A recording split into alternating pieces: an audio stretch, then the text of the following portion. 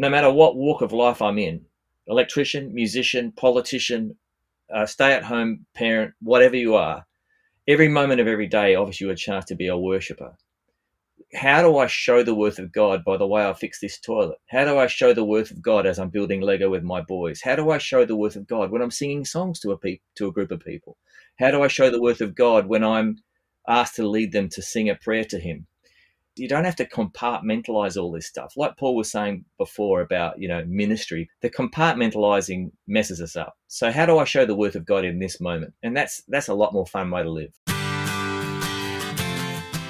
Welcome to the Christian Music Archive podcast, conversations about Christ, community, and music.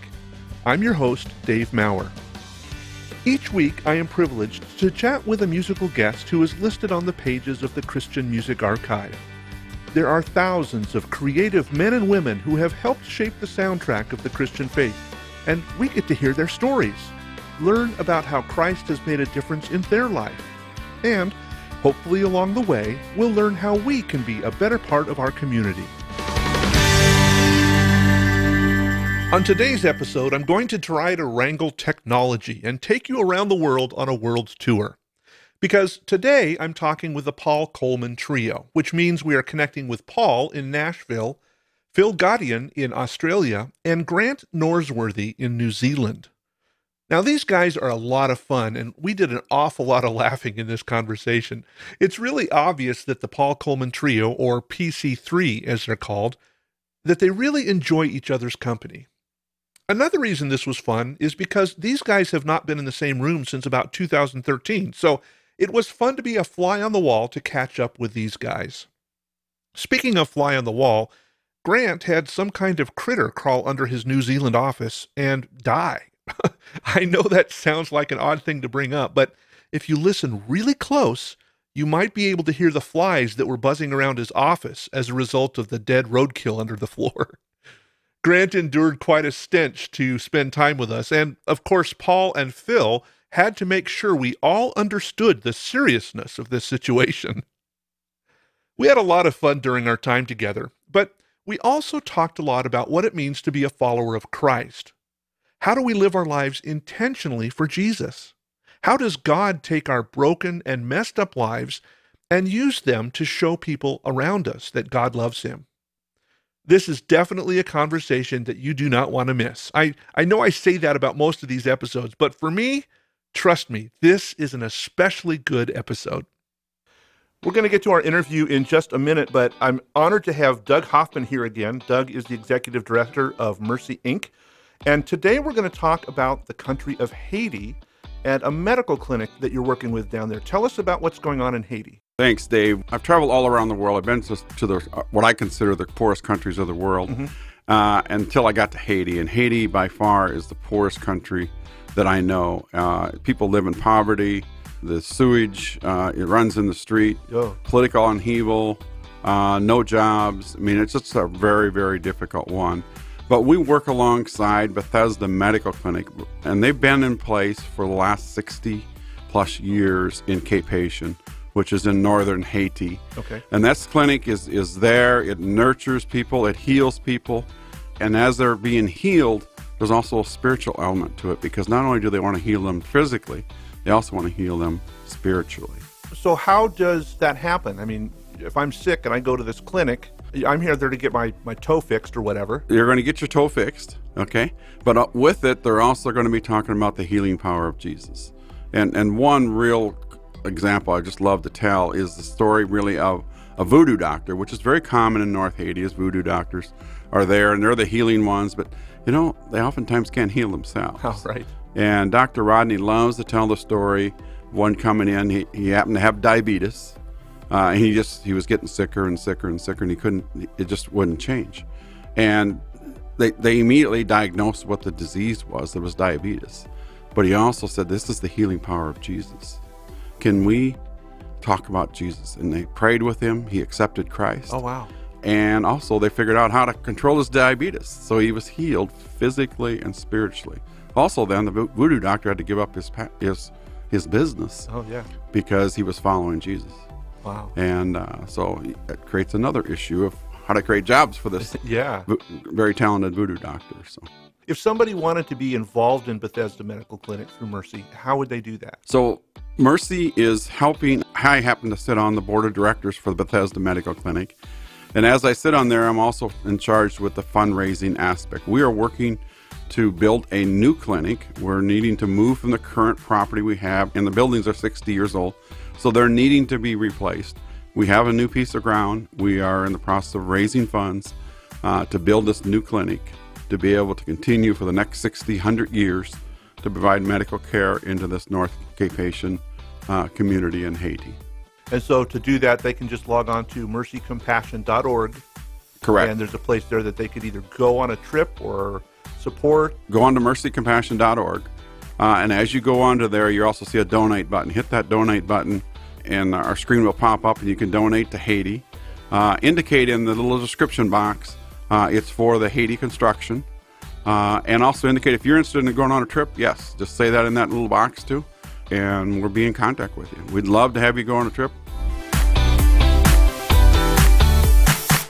Well, this is fun for me because this is the first time I've done 4 time zones in a conversation. So, or if you look at it this way, it's 2 separate days because Phil and Grant, you guys are already in Tuesday, right? Yeah, we're in the future. Thanks for leading the way, fellas. It's all right. It's going to be a good day. It's going to be a good day. Are you wearing shades? The future's so bright, you got to wear shades? Well, it is summer here, so that's the other difference. Yep. Yep. Right. I'm in my little studio that's about 10 steps away from the house. I say studio, it's more of an office/studio. Okay. But a small creature has died underneath my floorboards, as happens in rural New Zealand, and the stench is disgusting. I'm actually surrounded by flies at the moment. Is it a wayward hobbit? It could be a hobbit. It smells more like an orc. I can hear the flies. I just heard that, yeah. Did you hear the fly? Yeah, flies just went past the mic. Zzz. Or was it the fly? Might just be called the fly. Yeah. Like this. Sorry, that was a fly. It was a fly. Can I use that? I don't think we're going to be having any fun today, guys. I'm a little bit worried. No. We never, ever had any fun. No. Well, I kind of gathered that. I mean, your first album that we saw over here in the States was Serious Fun, and you re-released that. So, Yeah. that goes to explain. Right. Well, just kind of a background, the whole purpose of my website and this podcast is kind of to celebrate the people who've kind of written the soundtrack of the Christian music that we listen to. And you guys are definitely part of that. And I'm just so excited and honored that the 3 of you would be willing to take time out of your busy schedules to hang with us today. So good. You're welcome. Thanks for having us. I will say, and this is just answering for myself, but the whole idea of, taking time out of our busy schedules to sit and talk about ourselves, I don't know. You know what I mean? Like, it's my favorite subject. So, no, well, it's funny. It's funny though that the whole idea of when you're a musician or an artist, like it's somehow because you were given the ability to play music and you do it on stage, it's now someone's honor that you would take time out of your day. And I just want you to know that all 3 of us guys are thoroughly over ourselves, and we are very happy to have the honor of talking with you. So I just want to say. Yeah. We need to turn that one around. It might have been a time when I thought that, I'll confess, but that was before therapy. I'm still a little too much into myself, just to be honest.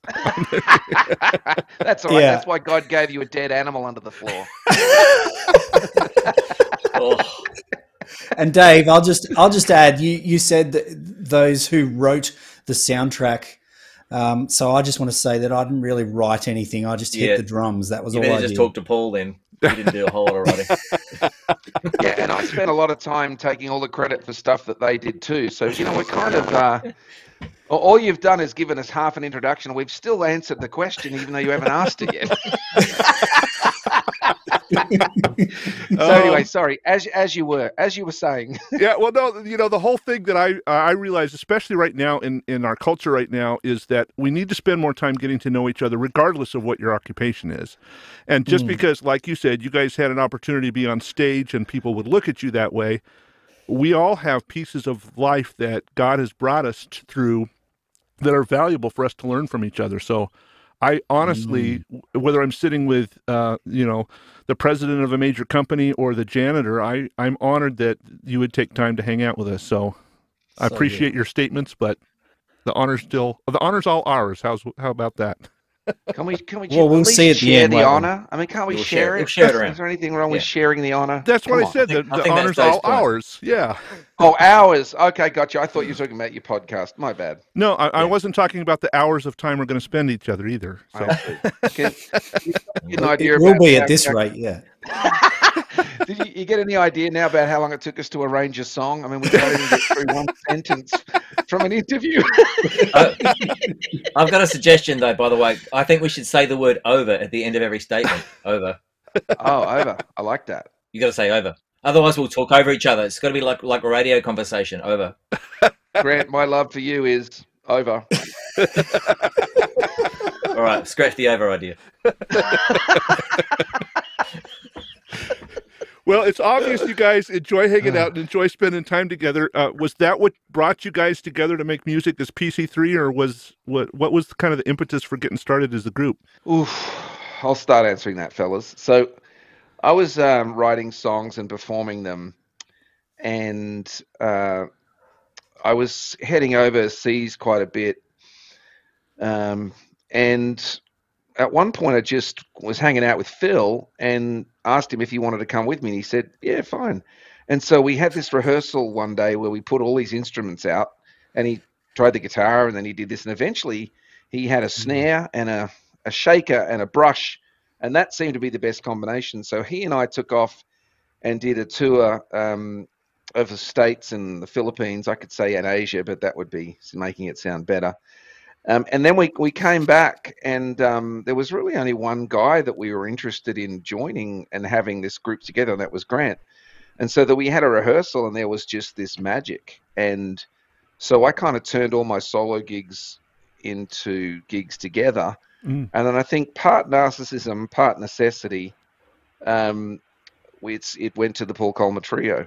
I probably was resistant at being a band name because I wanted to be the main guy, and I think there was another part of it that it just had a ring to it. I can't remember exactly, but that's kind of how we became a band. And the first gig, we just killed. There was just something about the chemistry between the three of us that just worked. You know, there was me. I kind of had this bunch of songs, and I kind of had this performance style, and yet I was disorganized, and it wasn't super professional sometimes. And so then these guys came along, and they were pros. They were just pros at their instrument, and then they found their place, not in the background, but right next to me along the way. And the three personalities just worked so well together.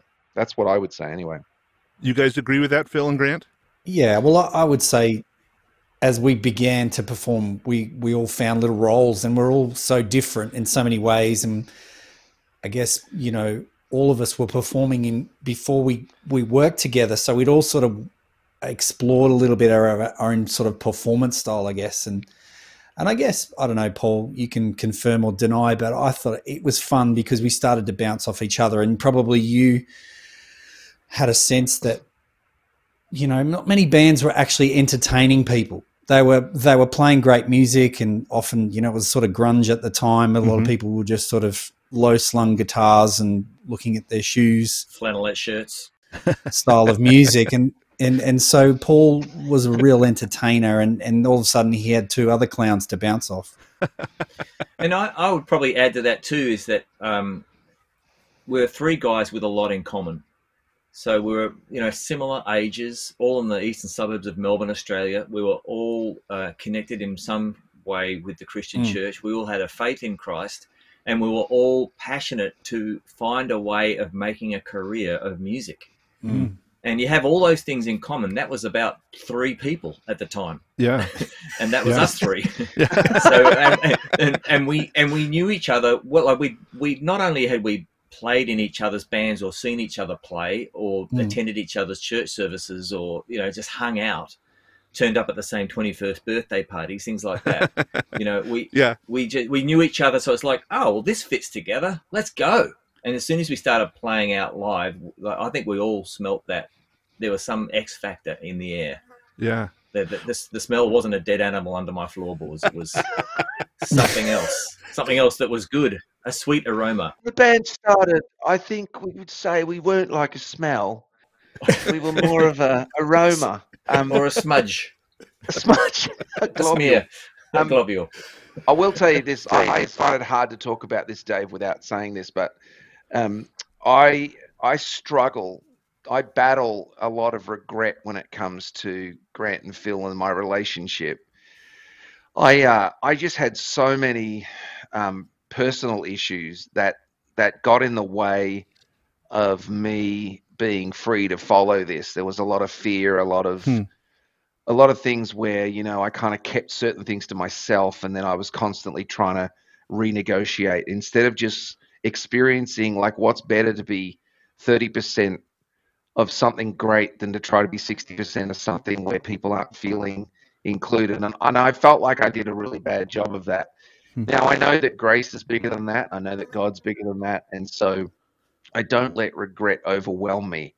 But I do have sadness as I look back. I think that I could have done such a better job of embracing that. And yet I can't also blame myself for what I didn't know. And so these guys are very graceful, courageous people, and they taught me a lot about life. And the fact that we're still friends gives me an incredible feeling about what God's love is like. But I do look back with sadness. I won't say regret, but I feel like I wish I could have done a lot better at managing and leading our relationships and being much more inclusive instead of more afraid. And I've communicated that to these guys. And I think when we made the record that we did in 2011, there was a strong sense of coming together to try to do something a little bit different than we did it before. And it was very healing. There's a couple of songs on there. There's one song actually that Grant and I came up with, and man, I'll tell you, when I listen to that, I still get goosebumps because it's so brutally honest from my perspective. Isn't that part of being in community, though, is being able to support and encourage and embrace each other through the stuff that is like, oh, you've got that wart, but I accept you anyway, and helping us to learn how to grow through that and in spite of that. Yeah, it just helps when everybody's present and everybody's self-aware and everybody has kind of done enough work on their family of origin stuff. I really hadn't done much in any of those areas. My gift is what had taken me that far, but my character was very lacking. And so in the last, 15 years that we haven't been a band, I kind of put my gift on the back burner and I've instead worked on my character. And so now I could give a damn about my gift. Like I really don't care. Yeah. Matter of fact, I'm selling insurance. I don't even care. But it's like I'd rather be a good man than a good singer or entertainer. But you're right. Community is what does that. And these guys, I'd say, probably taught me more about that than I taught them. Although I talked about it more than they did. Yeah, you're supposed to talk more because you're the name on the group, right? Yeah, the Bible says to avoid that, but I didn't really do that. Dave, if I can, I'll just add to that I thought, Paul already had a well-established audience that were keen on listening to these real heartfelt songs about life crossing over into faith that, it was very well established that we would join on to what he was already doing. Mm-hmm. And I think that had captured a lot of people's attention in that, there were people hungry for some kind of experience external to what the traditional church was doing, but yet everyone in a pub could listen to it as well at the same time. So Paul, even though he probably talks down his character, had already done a pretty amazing job of setting up a great audience and a great conversation, if you like, through music. If you listen to some of his solo stuff before the trio, it was very honest and it talked a lot about these issues that Paul's talking about, about character. Well, and one of the things that I recognize is that a lot of times, even Scripture talks about this, together we are stronger than we are independently. That's definitely the truth with God as part of that trio, the chord of three. And I think that a lot of our growth and our personal ability to minister to others comes from the fact that we have been ministered to by friends, by others that are supporting us. And so we all bring strengths that help us be better as a collective. Very true. Absolutely. And you know, the original Paul Coleman Trio logo was like 3 cardboard cutout men. You know, the 3 toilet door men standing beside each other, reaching out towards each other. Yeah. Toilet door. Yeah. 3 guys. Never thought about that. That's good. Me either. Oh, there you go. Kind of sums us up a little, really, doesn't it? But the one of the beautiful things that was partly responsible for this response we were getting from audiences as a band was the fact that there was obviously a main guy. There's Paul Coleman. He's got this following already as an individual, as a solo artist. Mm-hmm. He's obviously the main spokesperson, the dynamo, the main writer, the singer. But he is choosing to lift up these 2 other guys and bring them to the fore with him. And I think that was one of the things. It was the flow of the Holy Spirit in between the 3 guys, as faulty as we all were. That was part of the attraction, maybe the main attraction. I don't know. Maybe that's me just being a bit too spiritually minded or something. But there was something amazing about the flow in between us that was attractive. I agree. I think it was the main thing. And I think that's the way God has intended us to be in community with each other. So I applaud what your guys are sharing in your vulnerability of saying, hey, we had our warts, so to speak, but God taught us how to live with them and how to make those a strength. Yeah. And I'm glad to hear like there's a difference between looking back with some sadness and sorrow and then regret. Is that what you said, Paul? You don't have regret, right? Like, cause I don't have regret. Yeah, no, I either. think it's just sadness. I think that the problem with regret is that it sounds like I'm in charge of something, and God's grace is way bigger than anything I could feel. So I can say that I'm a bit sad and I wish I'd done things better, but I still have to believe that God's grace and purpose was there. Otherwise, it sounds like I was in charge, Yeah, and I think we could all say that. We could all look back with regret, with some sadness about maybe I could have done things better. I can certainly say that about our relationships too.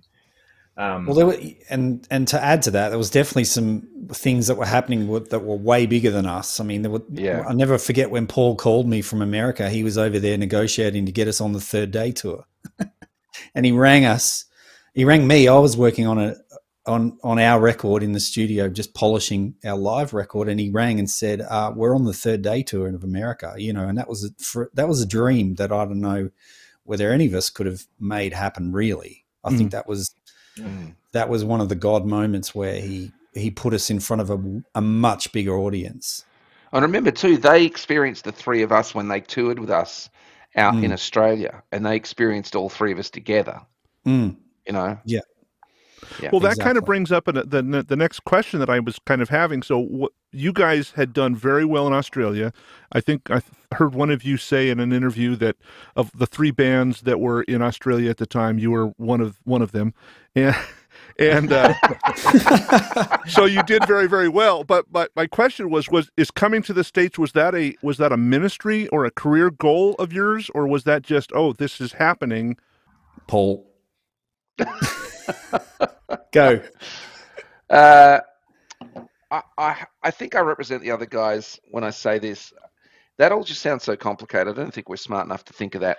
I think that when you follow Jesus, everything you do is a ministry, and so you really don't need that word. You really need just to go. Whether I got to pay the bills, and I want to do something I'm passionate about, and I want to do it with people that I'm connected with, and so really. I mean, we're just thinking about the next step for our careers.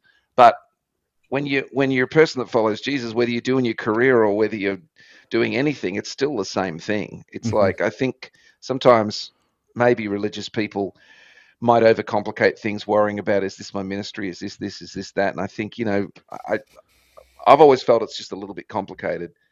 Having said that, I think that all of us, no matter who we are, always have mixed motives. There's part of selfish ambition, there's part of good endeavor. And I think that we just realize that, God uses it all. And so, I definitely wanted to be a musician that had an international audience. I definitely wanted that for myself. And I think I was smart enough to realize my best chance of that was with Grant and Phil. Hmm. And I think, in a confession, I think part of me resented that as well, because I wanted to be everything. I remember Peter Furler in 2001 or something. I don't know where it was. We were the trio. We were playing with the Newsboys in New Zealand at Parachute Festival. Gosh, that's 20 years ago. Wow. Ouch. I remember, and Peter and Wes from the Newsboys pulled me apart backstage, and they said, "Hey, we really like that song, Fill My Cup." And I'm like, "Okay." And they said, "We really want to release it." I'm like, "Yeah, nah, I don't think so. That's my song."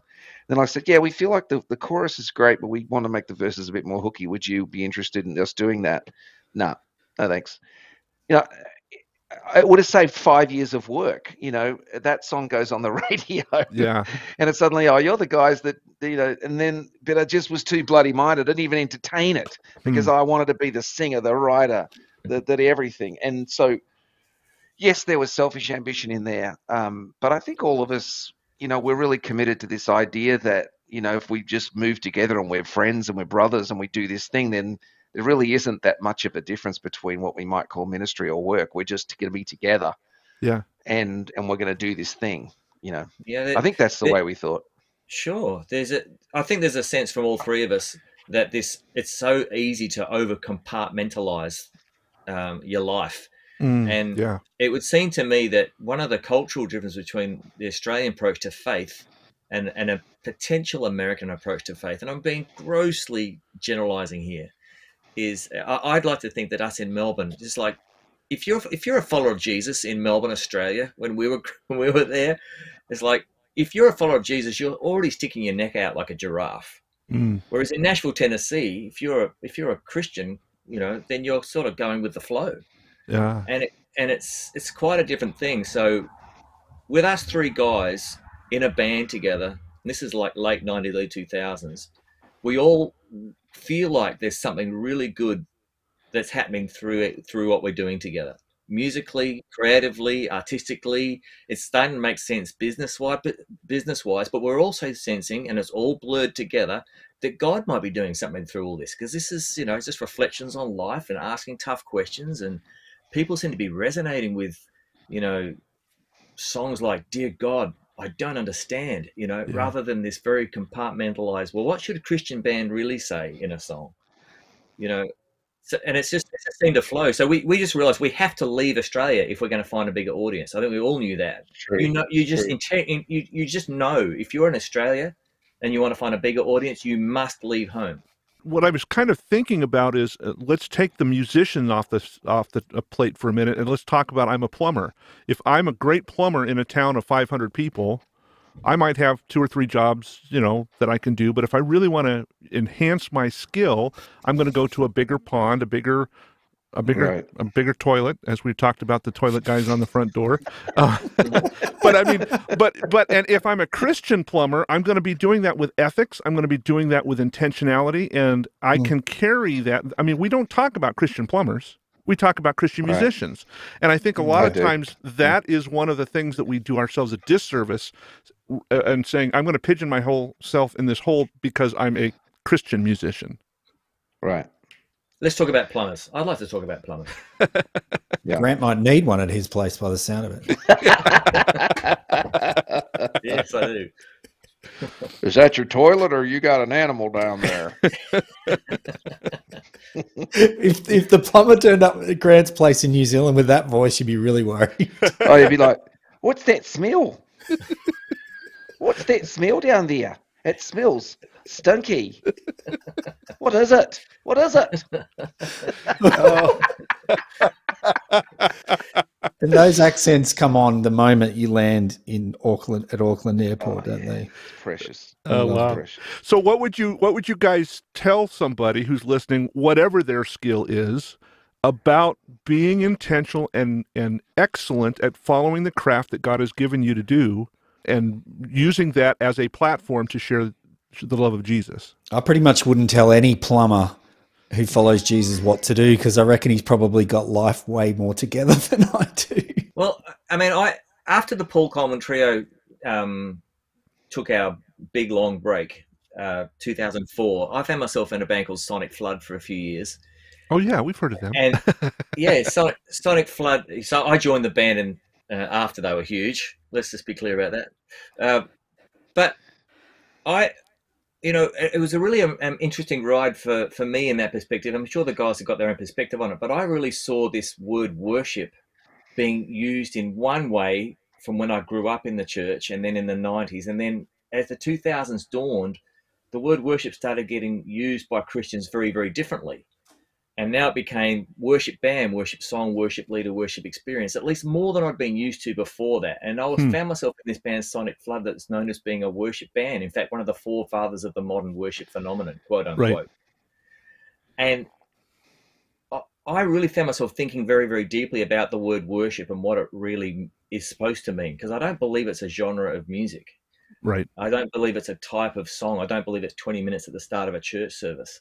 And in Nashville, Tennessee, where I lived for 17 years, worship is an industry term. It's a subset of the Christian contemporary music industry. And it's grown since the late 90s to be almost all of the Christian contemporary music industry is now the quote unquote worship contemporary music industry. So I recognize, and I would be saying to that plumber or anybody, hey, look, if you are a follower of Jesus, then you are a worshiper. Mm-hmm. But our culture uses the word worship and, in my opinion, misuses it so much so that it disguises really what it means to be a worshiper.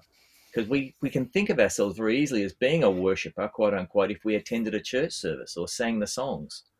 Right. But that's not my understanding. And I don't think it's the truth that's imprinted on anyone's heart. If I attend a service and I sing songs, that qualifies me as a worshiper. So I'm an Australian bass player, so it's got to be simple, like a worshiper to me is someone who shows the worth of God, or the worship of God is anything that a person does that points to the value of who God is. So that plumber, no matter what walk of life I'm in, electrician, musician, politician, stay-at-home parent, whatever you are, every moment of every day offers you a chance to be a worshiper. How do I show the worth of God by the way I fix this toilet? How do I show the worth of God as I'm building Lego with my boys? How do I show the worth of God when I'm singing songs to a group of people? How do I show the worth of God when I'm asked to lead them to sing a prayer to him? And that's been freeing for me. Just this, you don't have to compartmentalize all this stuff. Like Paul was saying before about, ministry, quote unquote, Right. The compartmentalizing messes us up. So how do I show the worth of God in this moment? And that's a lot more fun way to live, I've found. I would agree 100%. So let's talk a little bit about the difference. We've kind of touched on it, but the difference of worship as you guys have experienced it in New Zealand, in Australia, and here in the States. And is there parts of worship that we could improve on here in the States? Are there parts of worship that we could lay down in Australia? I'm not saying that Australia is better at it than the States. Those are our two comparative sides. Now I don't really understand the question, Dave. I don't know. Look, I actually feel quite personally responsible, especially during my years with Sonic Flood, of helping create a great deal of confusion about what this word worship means. So to me, the word worship is most potent as a verb. That's how I see it used in the Bible. I don't ever see it as an adjective in the Bible. And my mouth steers my life like a ship is steered by a rudder. So I'm trying to think about, all right, if Romans 12:1 tells me to offer myself as a living sacrifice, holy and acceptable to God, and that's how I worship God, then I can't tell you how the American church should worship. I'm struggling to be transformed from idolater to worshiper myself. I think that's the journey of all of us. But if I was going to give one little piece of my story that I hope is helpful to your listeners and to anyone, is if we agree that our mouths speak what our heart is full of, if we agree that it's not by what goes into our mouth that will be judged or condemned, it's by what comes out of it, then let's just think about how we use the word worship and maybe use it only as a verb that means show the worth of God, and just see what happens to our church services and music after that. I love that. And for me, I've been reading through Luke 6. They call it the Sermon on the Plain because it's kind of the abbreviated Sermon on the Mount, and maybe it was a different time or whatever. But that whole thing that you were just talking about out of the abundance of the heart, the mouth speaks. How God has told us to clean out those hidden places and fill it with praise and fill it with the Lord, because if you don't, then 6 other demons are going to come back in, and then you're really going to be speaking filth. And I like the notion that we're talking about worship is an attitude of the heart in everything that we do, whether it's performing on stage, singing at church, or unplugging a toilet. Yeah, and so this was freeing for me. The Paul Coleman Trio, we were what would be considered a CCM band, and we didn't put words to the songs on screens beside us. Most of our songs were for people to listen to. Mm-hmm. And if they bought the record and heard the song on the radio, then they might be able to sing the chorus of Fill My Cup, which actually was a prayer to God, right? Because they knew it really well. But we weren't considered to be a quote-unquote worship band. And then I joined Sonic Flood, where all the songs are actually prayers to God, and the words of all the songs are on the screens. But apart from that, the differences between the style of the band is very, very similar, hardly different at all. But I'd like to think of it this way. All right, in the Paul Coleman Trio, we were asking people to listen to our songs primarily, but it was still our best attempt to show the worth of God. We were still trying to point towards the worship of God. Yeah. And then the difference between Paul Coleman Trio and Sonic Flood was that we're actually now in Sonic Flood asking people to sing the songs. And one band is not more worship, quote unquote, than the other. They're right. Both people who are part idolater, part worshiper, trying to point people towards the worth of God. Yes, that's the similarity. But that idea of worship switching on and switching off, it messes us up. We hear people say things like, "I really like worship at that church, but not the worship at that church," or like we think that worship is a commodity that we get to decide whether we like it or not. But actually, only God gets to decide how worshipful worship is. And if I am a follower of Jesus, then I'll need to be recognizing that every moment of every day gives me a chance to worship him. And I can't be in a church building singing all the time. And I would just add to that, Grant referenced Romans 12, which talks about us offering our bodies as a living sacrifice. Yeah. And so therefore it doesn't matter whether you're in Australia, New Zealand, or America. The goal is to live as a living sacrifice, whatever that means for you. And it's saying, that we would be holy and pleasing to God. So I guess all of us have got to figure out wherever we are, what that means. Whether you're driving your car, talking to the person at the supermarket, on stage playing music, whatever. That's how you do that is your true and proper worship, says Romans 12. So I guess that's what we've all tried to do. And like Grant says, to deconstruct this word worship. And I like the statement that we're talking about, that ultimately it's not our decision of what worship is, but worship is supposed to be a fragrant offering to the Lord, and the Lord is saying, that was worship. Thank you for worshiping me. Yeah. He's the only entity that gets to decide whether he's been worshipped or not, surely. We humans might think we've got the perspective necessary to measure that, but we just don't. We're humans. And one of the songs that Paul wrote, very early on, even before we were a trio, that we tended to use, and we've just re-released, which will be coming out online, is Dear God, which talks about it's not just what you say, but it's how you live. Yeah. That is really, again, like Grant said, pointing towards the idea that we're worshipping through everything that we do, not just through what we sing.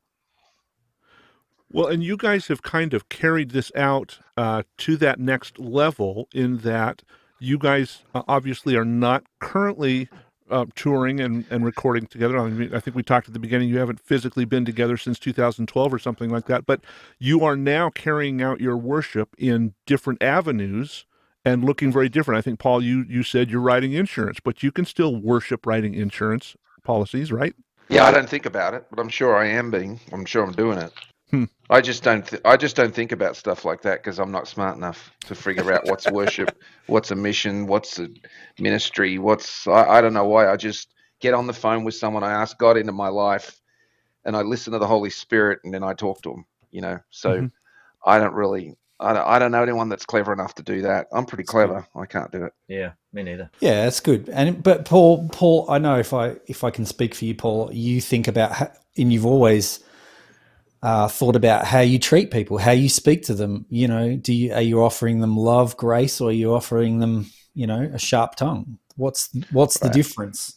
So that's, you know, if that's listening to the Holy Spirit, okay, you know. But I was thinking about. I was asked to preach somewhere, which normally I don't get asked back, but I was at this one particular time.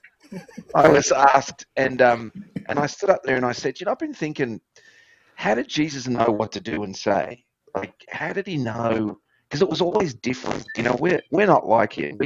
We get one version of our story and we just repeat it, or we get something that he said to one person, like born again, and now that's the new, you know, XXL shirt. No, put this shirt on, mate. So how did he know? How did he know? And how did he know how to say it different every time? And then the answer was, well, he was led by the Spirit. Okay. Well, how did he know the difference between the Spirit's voice and the other voices? Well, that's because he believed God's voice, and God's voice said, this is my son in whom I'll please listen to him. So how come I don't hear it? Well, because I've got these other voices like shame and guilt and fear and arrogance and resentment and codependence and shame and toxic shame and self-hatred and self-loathing and blah, blah, blah, blah, blah. And those voices are much louder than the Holy Spirit's voice because I obey shame more than I obey God. So going to war with those voices and going to war and doing the work to shut them up means that the Holy Spirit's voice gets louder. And then it's quite simple. You get up and you do what he says and then you go to bed.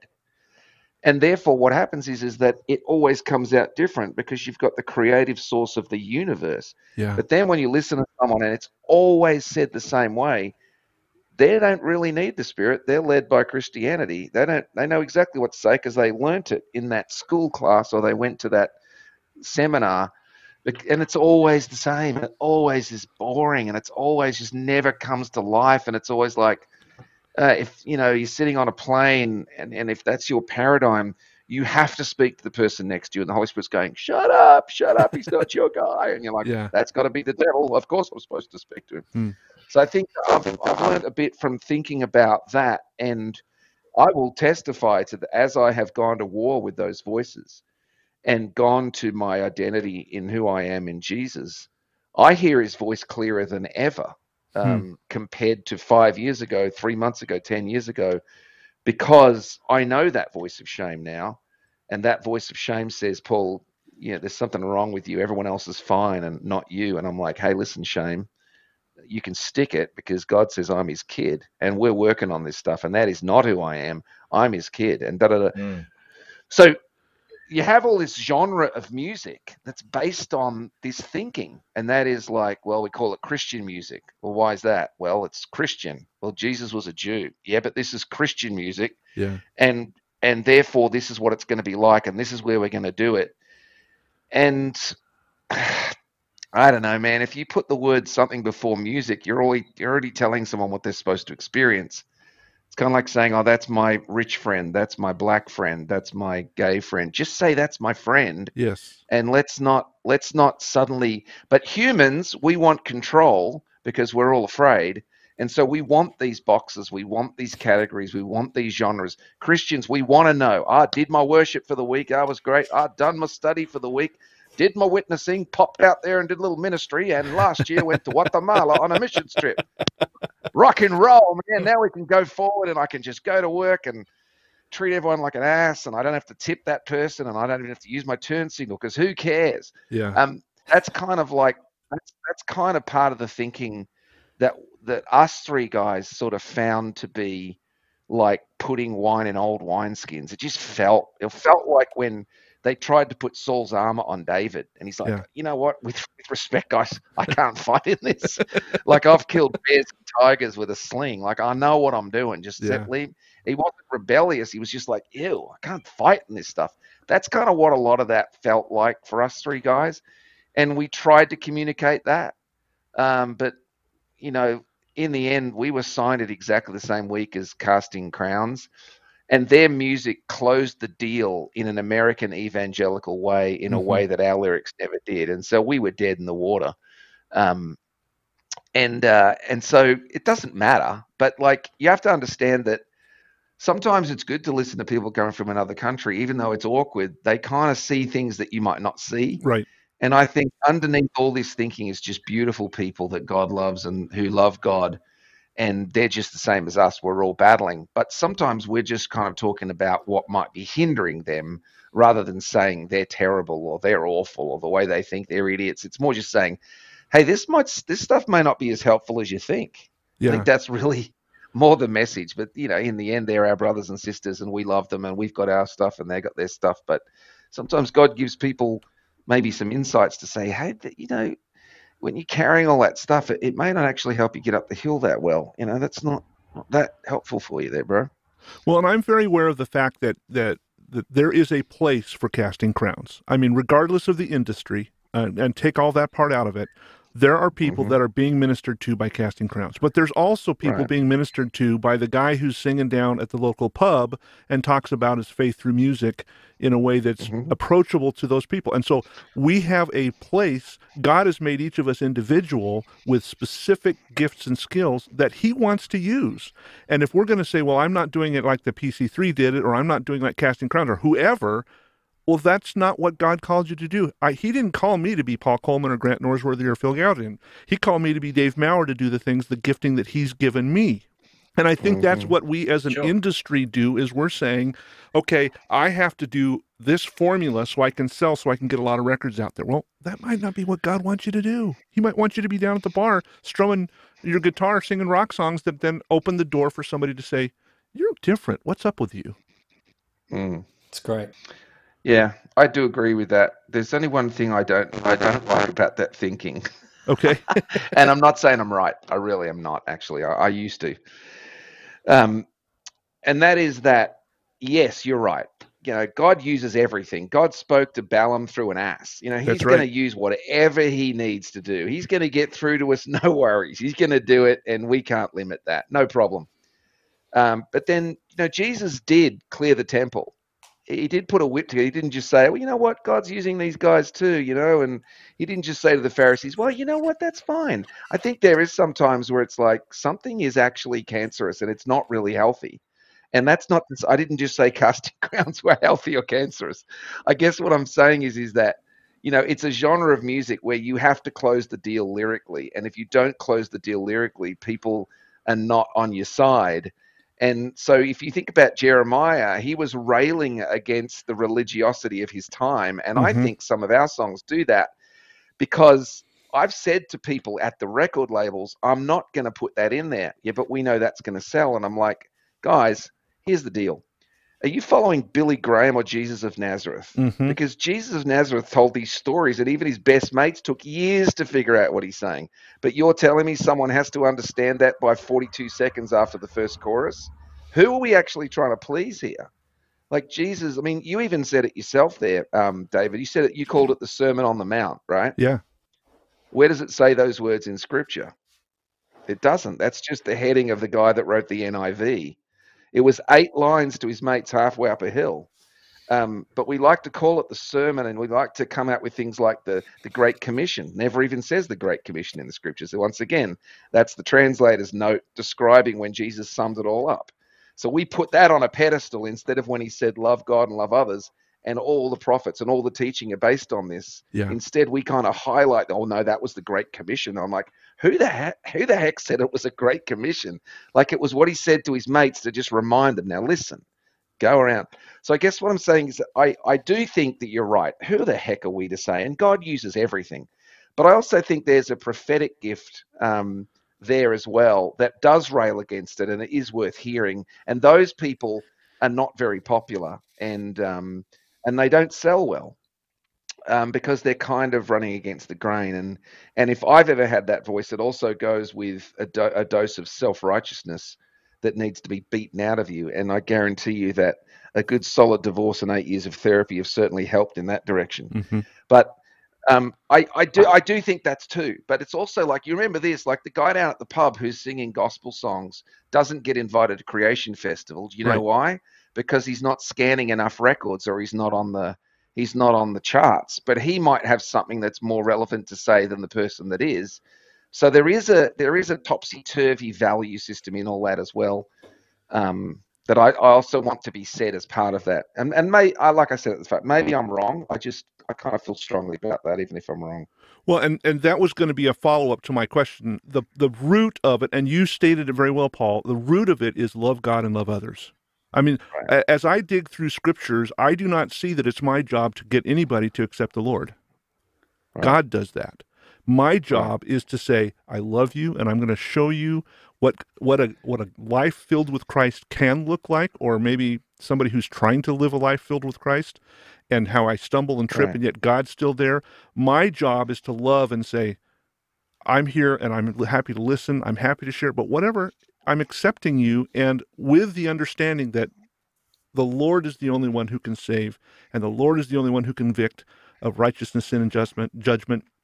And that's not my job. And that, for me, has been very freeing in the worship side of things, too, as we're tying this all together, because I'm now able to say, what, you don't think that song's good? That's fine. How do you worship the Lord? Because maybe I can learn from you how you worship, and maybe that can become something beautiful to me, and vice versa. You know, there's a ancient Hebrew word that shows up in a lot of our church songs. Hallelujah means praise God.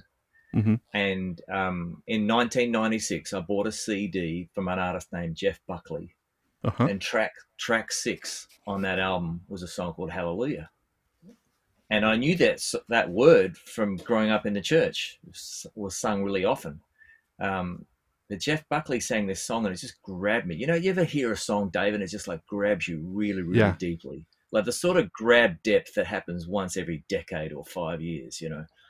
That song grabbed me, and it was just Jeff Buckley singing this song with just an electric guitar. And it wasn't just his beautiful performance and his amazing sounding voice and the amazing tone on the guitar that grabbed me. I realized that this song was actually weaving the story of King David from the Bible together with the story of the songwriter. And it was a beautiful melody. But the message I got from this song, Hallelujah, being sung by an artist who made no claim to be a follower of Jesus, anything to do with the Christian church. In fact, he died at age 28, very tragically. And you know, a lot of your listeners might know who he is. But he took the story of the songwriter and the story of King David and wove them together. And the overall message that I got from that song, Hallelujah, was this: God, I've made mistakes. There's darkness. I'm broken, but I still recognize you are God, and I'm going to sing your praises. I'm still going to sing Hallelujah. Now, other people get other things from that song, but that's what I got. Yeah. And I realized it was actually a Leonard Cohen song, and it's now become one of the most covered songs of all time outside the church. People outside the Christian church generally love that song. The song that says, I'm broken, I'm messed up, but I'm still going to recognize there's God and he deserves to be praised. It's not very popular inside the church because it's got some pretty edgy lyrics in some of the verses. Yep. Kind of like Song of Solomon. Yeah. Right. But it's brought me to this point of realizing that people outside the Christian church have no problem with the idea that there could be a God, that we are broken and that we should praise him. But people inside the church don't like that song because we want to have it all tied up into a nice, neat bow. The Christian church's music, by and large, is very rejected by those outside the Christian church. Yeah, it is. And it's not because we proclaim that there is a God who deserves to be praised. I think it's because we're not honest about the first part. We're broken. We've messed up. People resonate with the song Hallelujah and the message of it. But what people don't like from the Christian church, by and large, is that we are pretending that we've got it all together and there is a God that deserves to be praised. Yeah. The neat bow. And I think probably the main thing that I'm thankful to my relationships for in Paul and Phil is that through that band, and I think this came particularly from Paul, there was this, let's be fair income. Let's be real. Let's own our mess and own our brokenness, but still recognizes that there is a God and the God that deserves to be praised. And that's what we tried to put through our music. And the songs didn't always have this neat, and so Jesus is the answer. at the end, you know? And yeah, I've just been left with that thought that if we in the Christian church want people to hear the reality of who Jesus is through our music, then I think we need to be able to write more honest songs and realize that we actually are faking it when we present this. We've pretty much got it together, and Jesus is the complete and neat, tied in a bow answer. There's more to the story. Any movie, book, story that connects with people has a darkness to it. There's a battle, there's a tension. And if we present a squeaky clean, just here's the perfect answer in our art, it comes across as fake, not real. Well, I would just add to that, and Dave, thanks for listening to us rattle on. But this is Rich. The cool thing is that, two things. I guess the first thing is that, people standing outside the walls of the church may or may not acknowledge that God exists, or may not acknowledge that he's good. There's a lot of people I know that I chat with that don't think God is good. They think he's a mongrel, or he's not a nice person. And other people don't think he exists at all. But yeah, and I don't know whether the church necessarily thinks they've got it all together. I think most of the people that would call themselves followers of Jesus or standing in a church enjoying music are saying, well, I think this guy might have the answers here. And they reckon that's a good thing. And probably, us as a band trying to fly the flag of all these different points of view, found ourselves doomed to fail on one level because, trying to fit into the industry that is predominantly set up to say that God has all the answers and has a clear cut, sort of view of everything, it meant that, we were never going to be able to sort of sustain ourselves as a group that could continue to speak that into the world of Christian music, for want of a better term, if you know what I mean. Mm-hmm. Is this kind of what you're trying to say, Phil? Like when a person who is part of the quote unquote CCM, Christian contemporary music world, or part of what's now the worship music world, quote unquote, they can't really write an honest song about their questions, about their struggles, or their career is over. You can't be writing a song about your porn addiction, but I'm struggling to worship God from this position. You can't write that song and release it. It won't be played. You can't be part of that sort of rubber stamped, approved Christian sort of music. It's just too honest. And as a band, exactly, Grant. And as a band, we really wrestled with, should we sign with a Christian record label or a group that was known as predominantly working with Christian artists, because we didn't know if that would mean the end of what we're trying to do, because we all knew underneath that we had a wider vision, if you like, of the world. Well, no, and I think that is where my heart is right now, is I think that we're spending so much time as a Christian, in quotes. We're not being Jesus followers. We're being this club of Christians that, you're good enough, you can be in my club, rather than being where Jesus was, eating with the prostitutes and the sinners and the tax collectors and all these. That's where he spent his time. And I think we as an organized religion, which is basically what I think, especially here in the U.S., Christianity has become, is this organization that has these, we're the Sadducees and the Pharisees anymore these days, because you have to follow our rules to be in our club. Guess what, guys? It's not our club.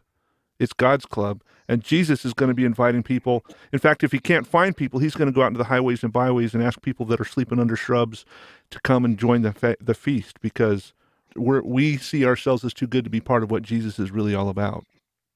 Well, I don't think that's an American problem. I just think because you're the loudest, it might seem that way. I've sung in 55 countries, and I would say it's the same thing everywhere. It's the human condition, right? Yeah, because Americans are loud, and their patriotism and they wear things on their sleeve. It kind of seems more, but actually, I don't think that's the case at all. Just so like from a perspective of people from another country, I think that's a human problem. It's just, there's no other country in the world with 325 million Western consumers. Right. Right. You know what I mean? So it's like that's definitely not an American problem. I can tell you that. That's all of us. We've all struggled with that. That's good to hear, or maybe it's not good to hear, but I appreciate that perspective. Well, I mean, it's like that with these days. People are always texting me, "Oh, well, I can't believe you're living in America." And I'm like, "Shut your pie hole! You haven't lived here for 15 years. You don't know anything." I said, "Plus, if you grew up here too, you'd think you had more rights than Jesus told you did, and everything as well." So, and I just tell people, I just got off the phone talking with this lady in Montana that I just sold a policy to. Salt of the earth. And I was talking to her and she said, "Oh, what do you think about America and everything?" And I said, "You pull off the road in any subdivision or any farm anywhere in this country, in all 50 states, and I've been to them all, and you just talk to your average American, they're the most beautiful people you'll ever meet in the earth." I said, "So I don't, whatever it says on the TV."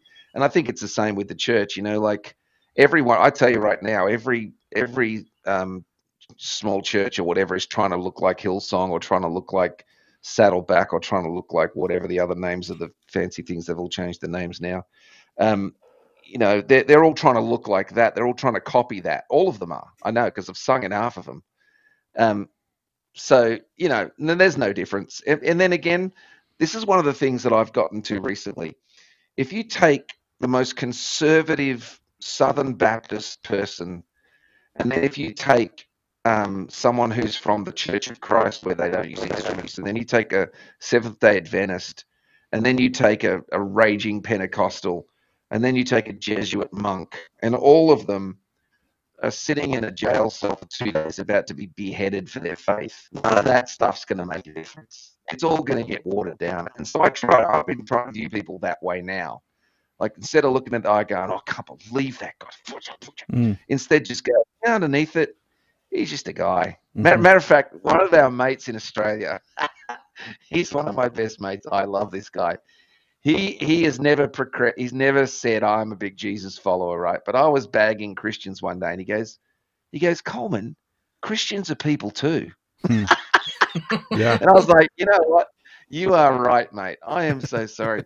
So yeah, it's good to sort of say, "Hey, we struggle with this and we battle with that, and this we don't know this is the best way, and we feel like this is this." But if you boil it down, if you just get rid of all that veneer, people are just people that are trying to understand and connect with God in their lives. But I do think we do need people to help us think differently, and I do think that culturally we can get stuck. Culturally as a country or as a denomination or a denomination or anything, we can get stuck in the rut. And sometimes you do need someone. Like I've listened to Grant talk about this stuff, and it's mesmerizing. He has an unbelievable gift and talent, and he's done his 10,000 hours for communicating this stuff. I mean, it's phenomenal. And then you got Phil. Phil goes down to the local football club, and they call him Filthy. That's his nickname down there, and he's the opposite of filthy. He's quite clean on every level, but like he goes down there and he's the salt of the earth to these people and all this sort of stuff, and we've all got these different way of communicating it. But I do think we can always think differently and think better, and I do think these conversations help in terms of us thinking differently. Yeah, and every day is a new opportunity, right? Every day, everyone's got a chance to go, "Oh, I didn't get it right yesterday, but I'm going to have another swing today." And I think a lot of people in the church know that. All of us have got the opportunity every day to start again and, not live the way we felt like we failed yesterday, or, and to turn it all around, right? And to have a go at trying something different. Paul talked up the fact that I go to the local football club. Well, 10 years ago, I wasn't doing that, but I've eventually felt like, you know what, I've got to stop singing about this. I've actually got to go down to the footy club and start talking to some of the seemingly roughest people on the earth and try and discuss life and faith with them. And it's been one of the hardest things I've ever done, but it's actually been the most rewarding at the same time. Yeah. Good on you, Phil. Legend. That's great. And I think that's a great way for us to encourage our listeners as we fade off into the sunset on this episode anyway. And I just want you guys to know I want to be respectful of your time. I appreciate your sharing your hearts and sharing where God is leading you guys. I think that you guys have shared some things that are going to be very valuable. I know things for me to think about, and I hope the listeners will feel that way too. I would like to close with one thing, and this is going to be for each of you. We send out a newsletter every Saturday asking folks to pray for people who have been in music or are currently in music. How can we pray for each of you? Phil, why don't we start with you, and then we'll go Grant, and Paul, you can close things out. Well, that's lovely, Dave.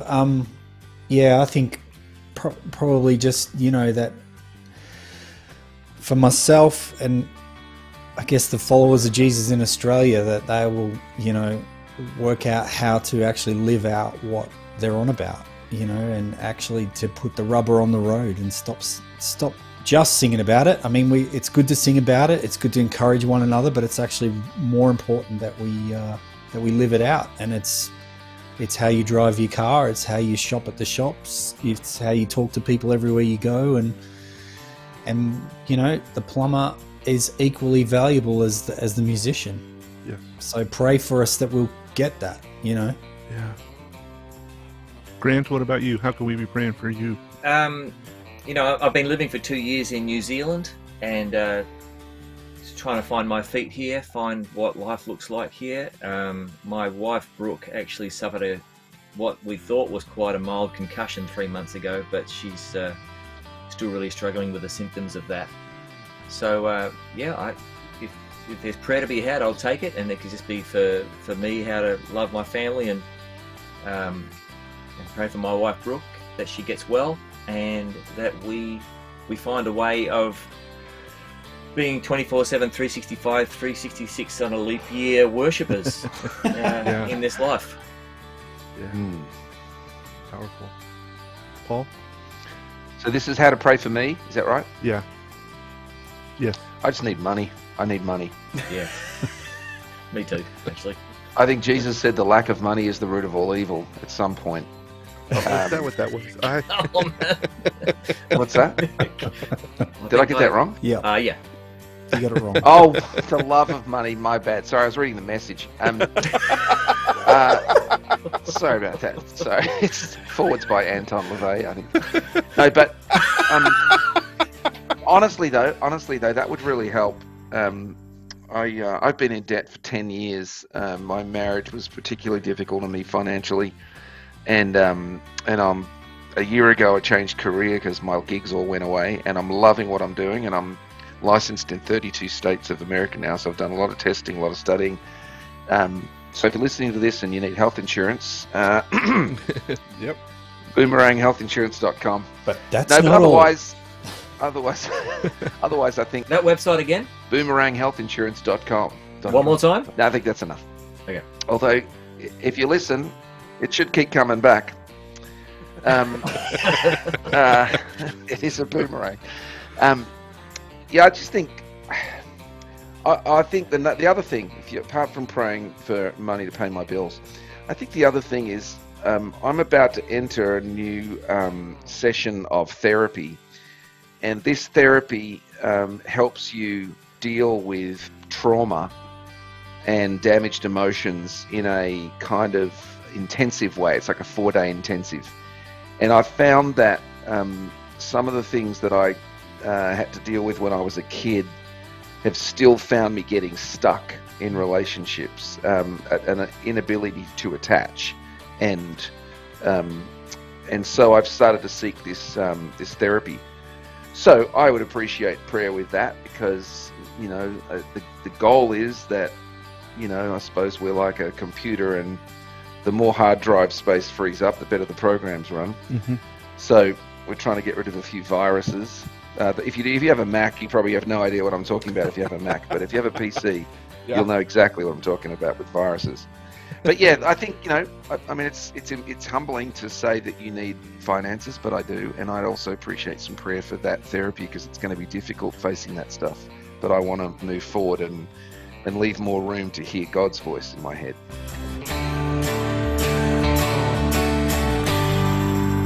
I really don't think I've laughed as much in a podcast as I did in this episode. But I also appreciate the guys' vulnerability as they shared how they have wrestled with their role as Jesus followers and Jesus worshipers today. I'm pretty sure I tend to take myself too seriously as I try to, quote, do God's work. And today's chat with Phil, Grant, and Paul reminds me that while living for God is serious business, I think sometimes we do ourselves a disservice by taking ourselves too seriously. But more than the laughter and the good-natured fun, I appreciate the challenge the guys gave to make sure that we are living our lives as God has intended. And that is for us to be Jesus followers, which means being real with the people around us. I think of the scripture in Colossians 3:17, and it says, "Whatever you do or say, do it as a representative of the Lord Jesus." So, am I working to earn my neighbor's approval? Or am I striving to gain God's approval? The Paul Coleman Trio guys really gave me some good stuff to think about. Hey, we mentioned it briefly during our conversation, but the guys have just released their first 2 albums, I should say re-released, with remastered and a couple of bonus tracks, and you can pick that up on their website, paulcolemantrio.com. I'll be sure to include that link in the show notes, and be sure and buy the album directly from the artist, because that really helps them financially. Well, thanks for listening this week. Don't forget to check out the great work of Mercy Inc. and all the stuff that they're doing. You can learn more by jumping onto christianmusicarchive.com/mercy to learn how you can be involved in making a difference around the world by being the hands and feet of Jesus. As always, thanks for joining me for this conversation today. I am grateful that we get to spend this time together each week hearing stories of God's amazing faithfulness. As a regular listener to this podcast, would you mind taking a few minutes and rating it on your favorite podcast app? Reviews and ratings really help spread the word so that other folks can hear about these great conversations. And if you have comments or questions for me, please feel free to drop me a message on any of the social media platforms. You can find me on Facebook, Instagram, Twitter, and Patreon by searching for @CCMExchange. Or you can always drop me an email on the website christianmusicarchive.com. I'm really looking forward to our time together next week when I have another great conversation with one of the musicians you'll find on the pages of the Christian Music Archive. So until then, remember this: God loves you. In fact, He's crazy about you.